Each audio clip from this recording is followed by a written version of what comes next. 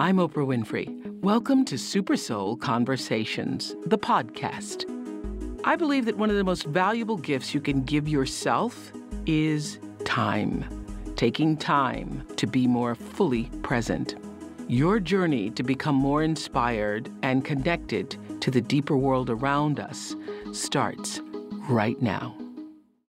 Singer, actress, and Broadway phenomenon, Cynthia Erivo. Cynthia moved audiences to tears with her star-making performance in the revival of The Color Purple on Broadway. As Celie, she brought down the house night after night with her heart-stopping performance of I'm Here.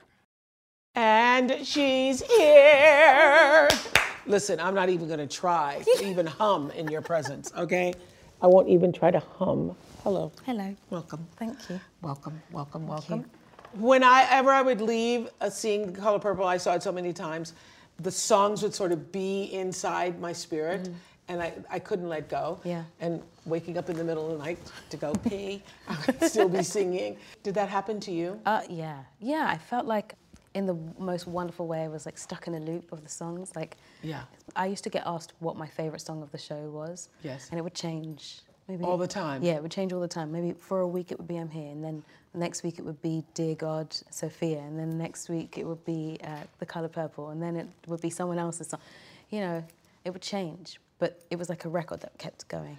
We first met, actually, when you were cast as Celie in the revival of The Color Purple on Broadway. And your performance was transcendent. Thank you.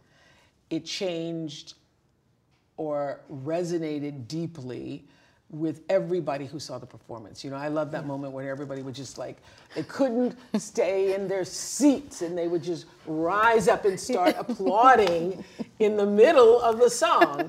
You must have loved that too. I loved it, but never expected it. So I would be like, every day I would go into it like fresh, slate is clean, whatever happens, happens. And when it would happen, it would be like, okay. I did it again. Okay, done it again, good. We did it today. But how do you not come to expect it when all of a sudden, I would think it would disrupt the performance, you know, in the middle of singing, and then they're like, and if people didn't get up at a certain point, you're like, oh, they're not getting up yet, right? Well, do you know what? I always found like, if I didn't expect anything from them, if I saw my audience as new people who, even though some people had seen it many times, if I just thought of them as new people who were coming to this without any idea of what was going to happen, I then didn't have any idea what was going to happen. Yeah, and I that's just the wanted way to sort of like... to be fully present. Yeah.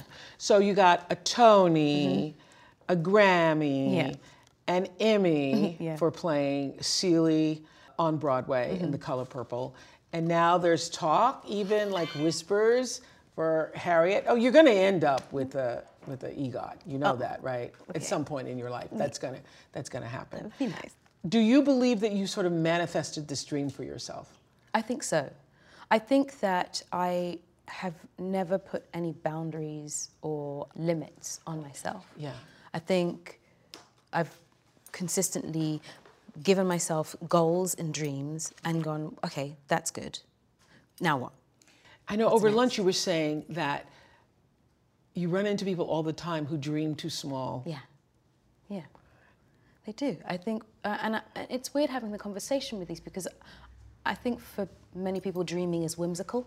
Yeah. And it's a far away, airy-fairy, unearthly thing. But I think it's really grounding, actually. I actually think that to dream, to be very specific about the things that you want in your life, to see them clearly, actually helps to bring them into fruition. That's why you're writing a children's book Yes. about not just dreaming, but to dream specific. Yes. That is the thing that people miss. I want to tell y'all, that's the thing that's missing from the dream. Yeah. People just say, oh, I just want a man, or I just want this, and you have to be specific Exactly. about what it is, right? Yeah, because from experience, maybe you don't have to believe, but I believe whenever I've put out a dream or a want or a need and have not put the detail on it, it comes to me in a really different way, and I'm like, oh, see, now I did ask for this, didn't I? I just didn't put the detail in it. So yes. Yeah, and when I dream with the detail, that's what I get. Well, yes, because Cynthia, I know this for sure, that we are co-creating Yeah. with the big creator Yeah. our lives. Yeah. And so it comes as you ask. Yeah. Yeah. Yeah. Yeah. I like that. You figured that out. Yeah, I did. You figured that out. So I read it was important for you to know and to be able to show the world, actually, the story of a real human being becoming a superhero. Is that why you chose Harriet? Harriet opens November 1st. It tells the true story of one of the most iconic women in American history, Harriet Tubman. Known as the Moses of her people, the feature film is the first to tell Harriet's story from runaway slave to one of the most revered abolitionists of her time. Believing she was led by God, Harriet Tubman achieved the impossible, guiding more than 70 slaves to freedom on the Underground Railroad. As Harriet, Cynthia Erivo is stunning. You chose Harriet, or did Harriet choose you? That's the question. I think she chose me. Yeah. I think that she's too powerful of a person, of a being, of a spirit to have anything forced upon her. So I think she had a hand in it. Yeah. So Harriet came about because someone had come to see you on The Color Purple on Broadway. Yes. Yeah. And said, that's Harriet. Yeah. Yeah. Yeah. We sat and we had a meeting, and she said, there's the script that I'd like you to have a look at. We think you're already right for this character. And then she said it was Harriet Tubman. I almost fell out of my seat. And then I thought I wanted to make sure that the story was told in the right way, because the thing I knew the moment she said that was that I didn't want to just give the world or the viewers the thing that we've already seen, you know, the picture that we see, the myth. I didn't want that. I think that's so hard, so challenging. Yeah. And you stepped up and did it, to take something that's been the myth, our superhero, this mythical idea of a woman, and make her real. Yeah. How did you start to ground that? I wanted to find out about her love. I wanted to find out about if there were any details about her personality, the way she was. I knew that she had a bit of a temper from time to time, which I loved because it was different. It was not something, it was almost something that was marring against the image that you see of her, which is usually quite still and stoic. And learning about her marriage between John. And she was a young woman who was deeply in love with someone. And I think that that shifts things. You know, when you know that someone was loved and loved back, it means that things come from a different place, because that's where it started. And I don't think people know that. I don't think that they know that this woman was in love with a man that she came back to and had her heart broken. And that's where the challenges begin, that's where the work began, out of love and heartbreak. That, I think, we all understand. As women, we definitely understand that. And I wanted people to get that that's what she had those feelings, and she felt that way, and that she was human. What did you do to actually prepare for it, though? I mean, there's a stripping down, and then there's an also building up. I mean, because Harriet Tubman, that's our girl. You know what I mean? That's... Yeah. I knew that I had to get out of the way, get rid of any vanity, because it wasn't useful. I didn't really care what I looked like as long as it looked like her. I did the research. Physically, I was working out and trying, because I really didn't want to be on set figuring out how to do something with my body. I wanted it to be ready already, so I didn't have to think about it. So there's running and climbing and being chased and all that, all and of falling, that, getting on a horse, jumping off a horse, all of it, walking into carrying water, that rifle around, which looked kind of heavy. Very heavy. Yeah. Very heavy. And you know, to be physically prepared meant that I could leave the space for my mind and my thoughts. I prayed every day. I asked to make the space safe for Harriet to come into, because I felt like if she knew the space was safe for her, she could be there, that she could be like a guide. Casey and I sat and talked about her voice.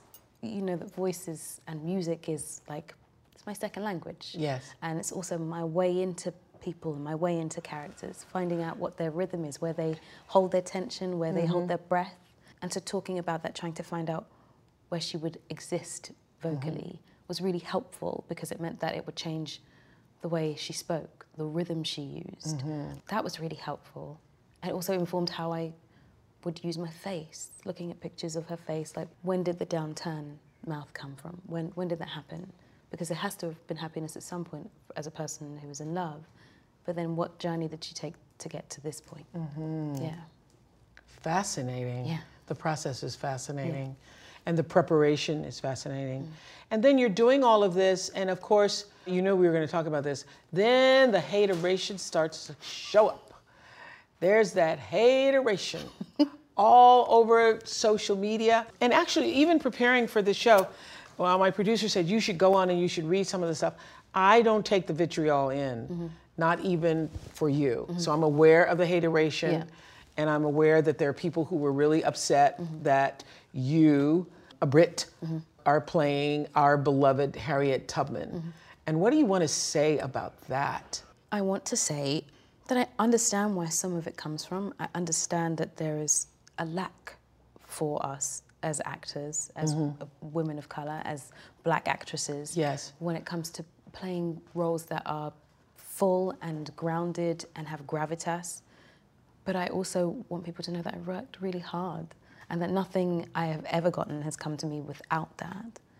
And I want people to see it first. You know, see it and then make your judgments, is what I say. Give me a chance. But what about this whole notion of Brits shouldn't be allowed to play Americans and vice versa, which is interesting because when you hear this argument, you know, when Meryl Streep played Margaret Thatcher, when Daniel Day-Lewis played Lincoln, nobody said anything. It's just like, isn't that a wonderful thing? Yeah. And there are those of us who believe that the best actor should have the role, period.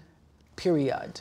I think so too. I think that the best actor should have the role. And I think that there is a world in which we can play different people. Yeah. Like, I didn't become an actress to play loads of English women.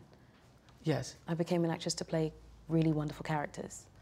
Some of those characters might be South African, some of them might be American, some of them might be Scandinavian. If I get the chance, like, to me, it's about whether or not I can truthfully tell the story fully. And if that is what I can do, then that's why I'm playing the role. I read that you've struggled both physically and emotionally trying to stay in character. What was that like? Tough. Because, you know, there are some actors like Daniel Day-Lewis. When I spoke to him when he was playing Lincoln, he was Lincoln, he was there, and even Spielberg had everybody, including the crew, dressing in period so that wherever he looked, it felt like you were in that world. You chose not to be in that world all the time, in her space or her in your space. Why? A couple of reasons. I think that for me it was important to be able to leave her alone for a second and find the light and find yourself again, recenter. And also because I believe that as number one on the set, I don't want to disappear from everyone because I still want to be accessible to everyone who's on set. I still want to be there for people. Yeah, number one on set means you're the first person who's called, you have the most lines, you're the person who everything else is revolving around. Because I think that's as important as playing the character, genuinely. You know, I really believe that if I stayed in her the entire time, I couldn't have experienced being with everybody else. And I think being with everyone else and speaking to everybody else helped to inform how I played her. It meant that I felt comfortable enough to know that I was safe with the people I was around, to give her the right body to be in, I guess. And it's tough as well. Like, physically it's tough. It just hurts to be in for that amount of time. Like, it just does. Yeah, because you're carrying the weight of all of that. Yeah, what did you learn about her, Harriet Tubman? And also, what did she teach you about yourself? About her, a few things. I learned that this is a woman that was underestimated consistently. And against all that, managed to change the world. Yeah. I think that's a beautiful learning. That's a beautiful learning for you because throughout a lot of my life, before the show took off, I was always underestimated. And even, you know, for many years afterwards. And it's the most wonderful thing. It's the most wonderful thing when people underestimate you. So anybody out there where people are underestimating you, oh, take it, revel in it. You know why? Because you get to surprise them all the time. Yes. You get to blow them out. Yes. And I think it helped me notice a pattern in my life as well, because I think I have often been underestimated and often surprised people because of it, which is a fun thing to be a part of, for sure. But she taught me that I am far stronger than I think I am, both physically and mentally. Yes. That I have the capacity to tell some of the hardest stories, but still keep my humanity and still be a lover and a fighter at the same time. I think that she gave me a great appreciation for the women that I have been surrounded by who have put the work in to be where they are and have put me where I am. And you can understand that whether your ancestors were slaves or not. Yes. What it did for me as a descendant of slaves, though, is just, I can't imagine walking 100 miles, not even knowing where I was going. I can't imagine the trauma of all of that. And you're out there by yourself. I can't imagine. A friend made a joke. He said she didn't have any Nikes. There were no Nikes on her feet. There were no Nikes. There's no. There's nothing. There's nothing. Yeah. And you're just following the North Star, and there isn't like a path that says this way north. No. Yeah. It astounds me every time I see any kind of story about slavery or am reminded of where we've come from. It just it gives me such strength and fortitude. Did it do the same for you? Yeah, it's the discovery of the strength of human spirit and will, where the impossible becomes possible. And you're sort of like, so if this person could do this on her own with no help. Yeah. And she was young. This is the thing we don't realize. She was young. Yeah. How old was she? I think she was, when it was happening, 25. Wow. I have no excuses. Yeah. We have no excuses. No excuses. No excuses. Yeah. Yeah. So you want people to experience it, to see it before judging it. Yes. Yeah. Absolutely. Yeah. Well, this is a career like no other. I mean, you must be walking in the light because, just recently we heard you're going to be playing Aretha Franklin. In an 8-part biopic of National Geographic in their Genius series. Yeah. How did that happen? I think Clive saw me, so I did a performance at the Tonys just recently of Can You Feel the Love Tonight? And I think he saw that. And I think he saw that video and thought, she might be it. And I had some conversations and... Oh my gosh. So within a couple of years, you had the weight of Harriet Tubman and now the weight of Aretha Franklin. Yeah. And that feels like what to you? Is it exciting or is there some fear in there? It's both. I'm extremely excited because I loved Aretha. Love her, like deeply. I cried when she left. Cried. And I want to tell her story as fully as I possibly can because this woman was incredible. And I'm also scared. I think if there's no fear in something, then it's probably not the thing you need to do. Yeah. There has to be some fear, some thrill in it, because then it's not just a simple, easy thing to do. So does it also, I don't know, is the word intimidate you or challenge you, the fact that Jennifer Hudson is doing a motion picture? It's like Ta-Nehisi Coates said he had this idea for writing Water Dancer and then had been working on it for 10 years. And then Colson Whitehead came out with the Underground Railroad. And there was a part of him in that moment that thought, oh, now there's the slavery book. So what am I going to do? Because and he says now he is not proud of the fact that he had that thought that there could only be one, I don't feel intimidated or scared. I'm actually really excited. I'm excited because that means there's more than one telling of her story. Oh, and good. I think it's how I feel about Harriet as well. I feel like you were the first one, though. Yeah. Okay. But there needs to be more. Yeah. And I can't compare myself to Jennifer because Jennifer's Jennifer. She's her. Yeah. I can only be me. Yeah. So I can give you my version and she can give you her version. And there's two versions to choose from. Yes. Glorious. Glorious. Why not? that we get an opportunity to experience both versions. Yeah. Yeah. I want to see her version. I want to see her version, and I want to see your version. Excited. Yeah. Excited to do it. Yeah, very. So what will the preparation be for that? I have started already. There's plenty of reading to do. There's plenty of learning to do. I like learning her voice is going to be really fun to learn where the crevices are, where the peaks and valleys are in her voice. She has this wonderful way of hitting huge skyrocketing notes without any effort.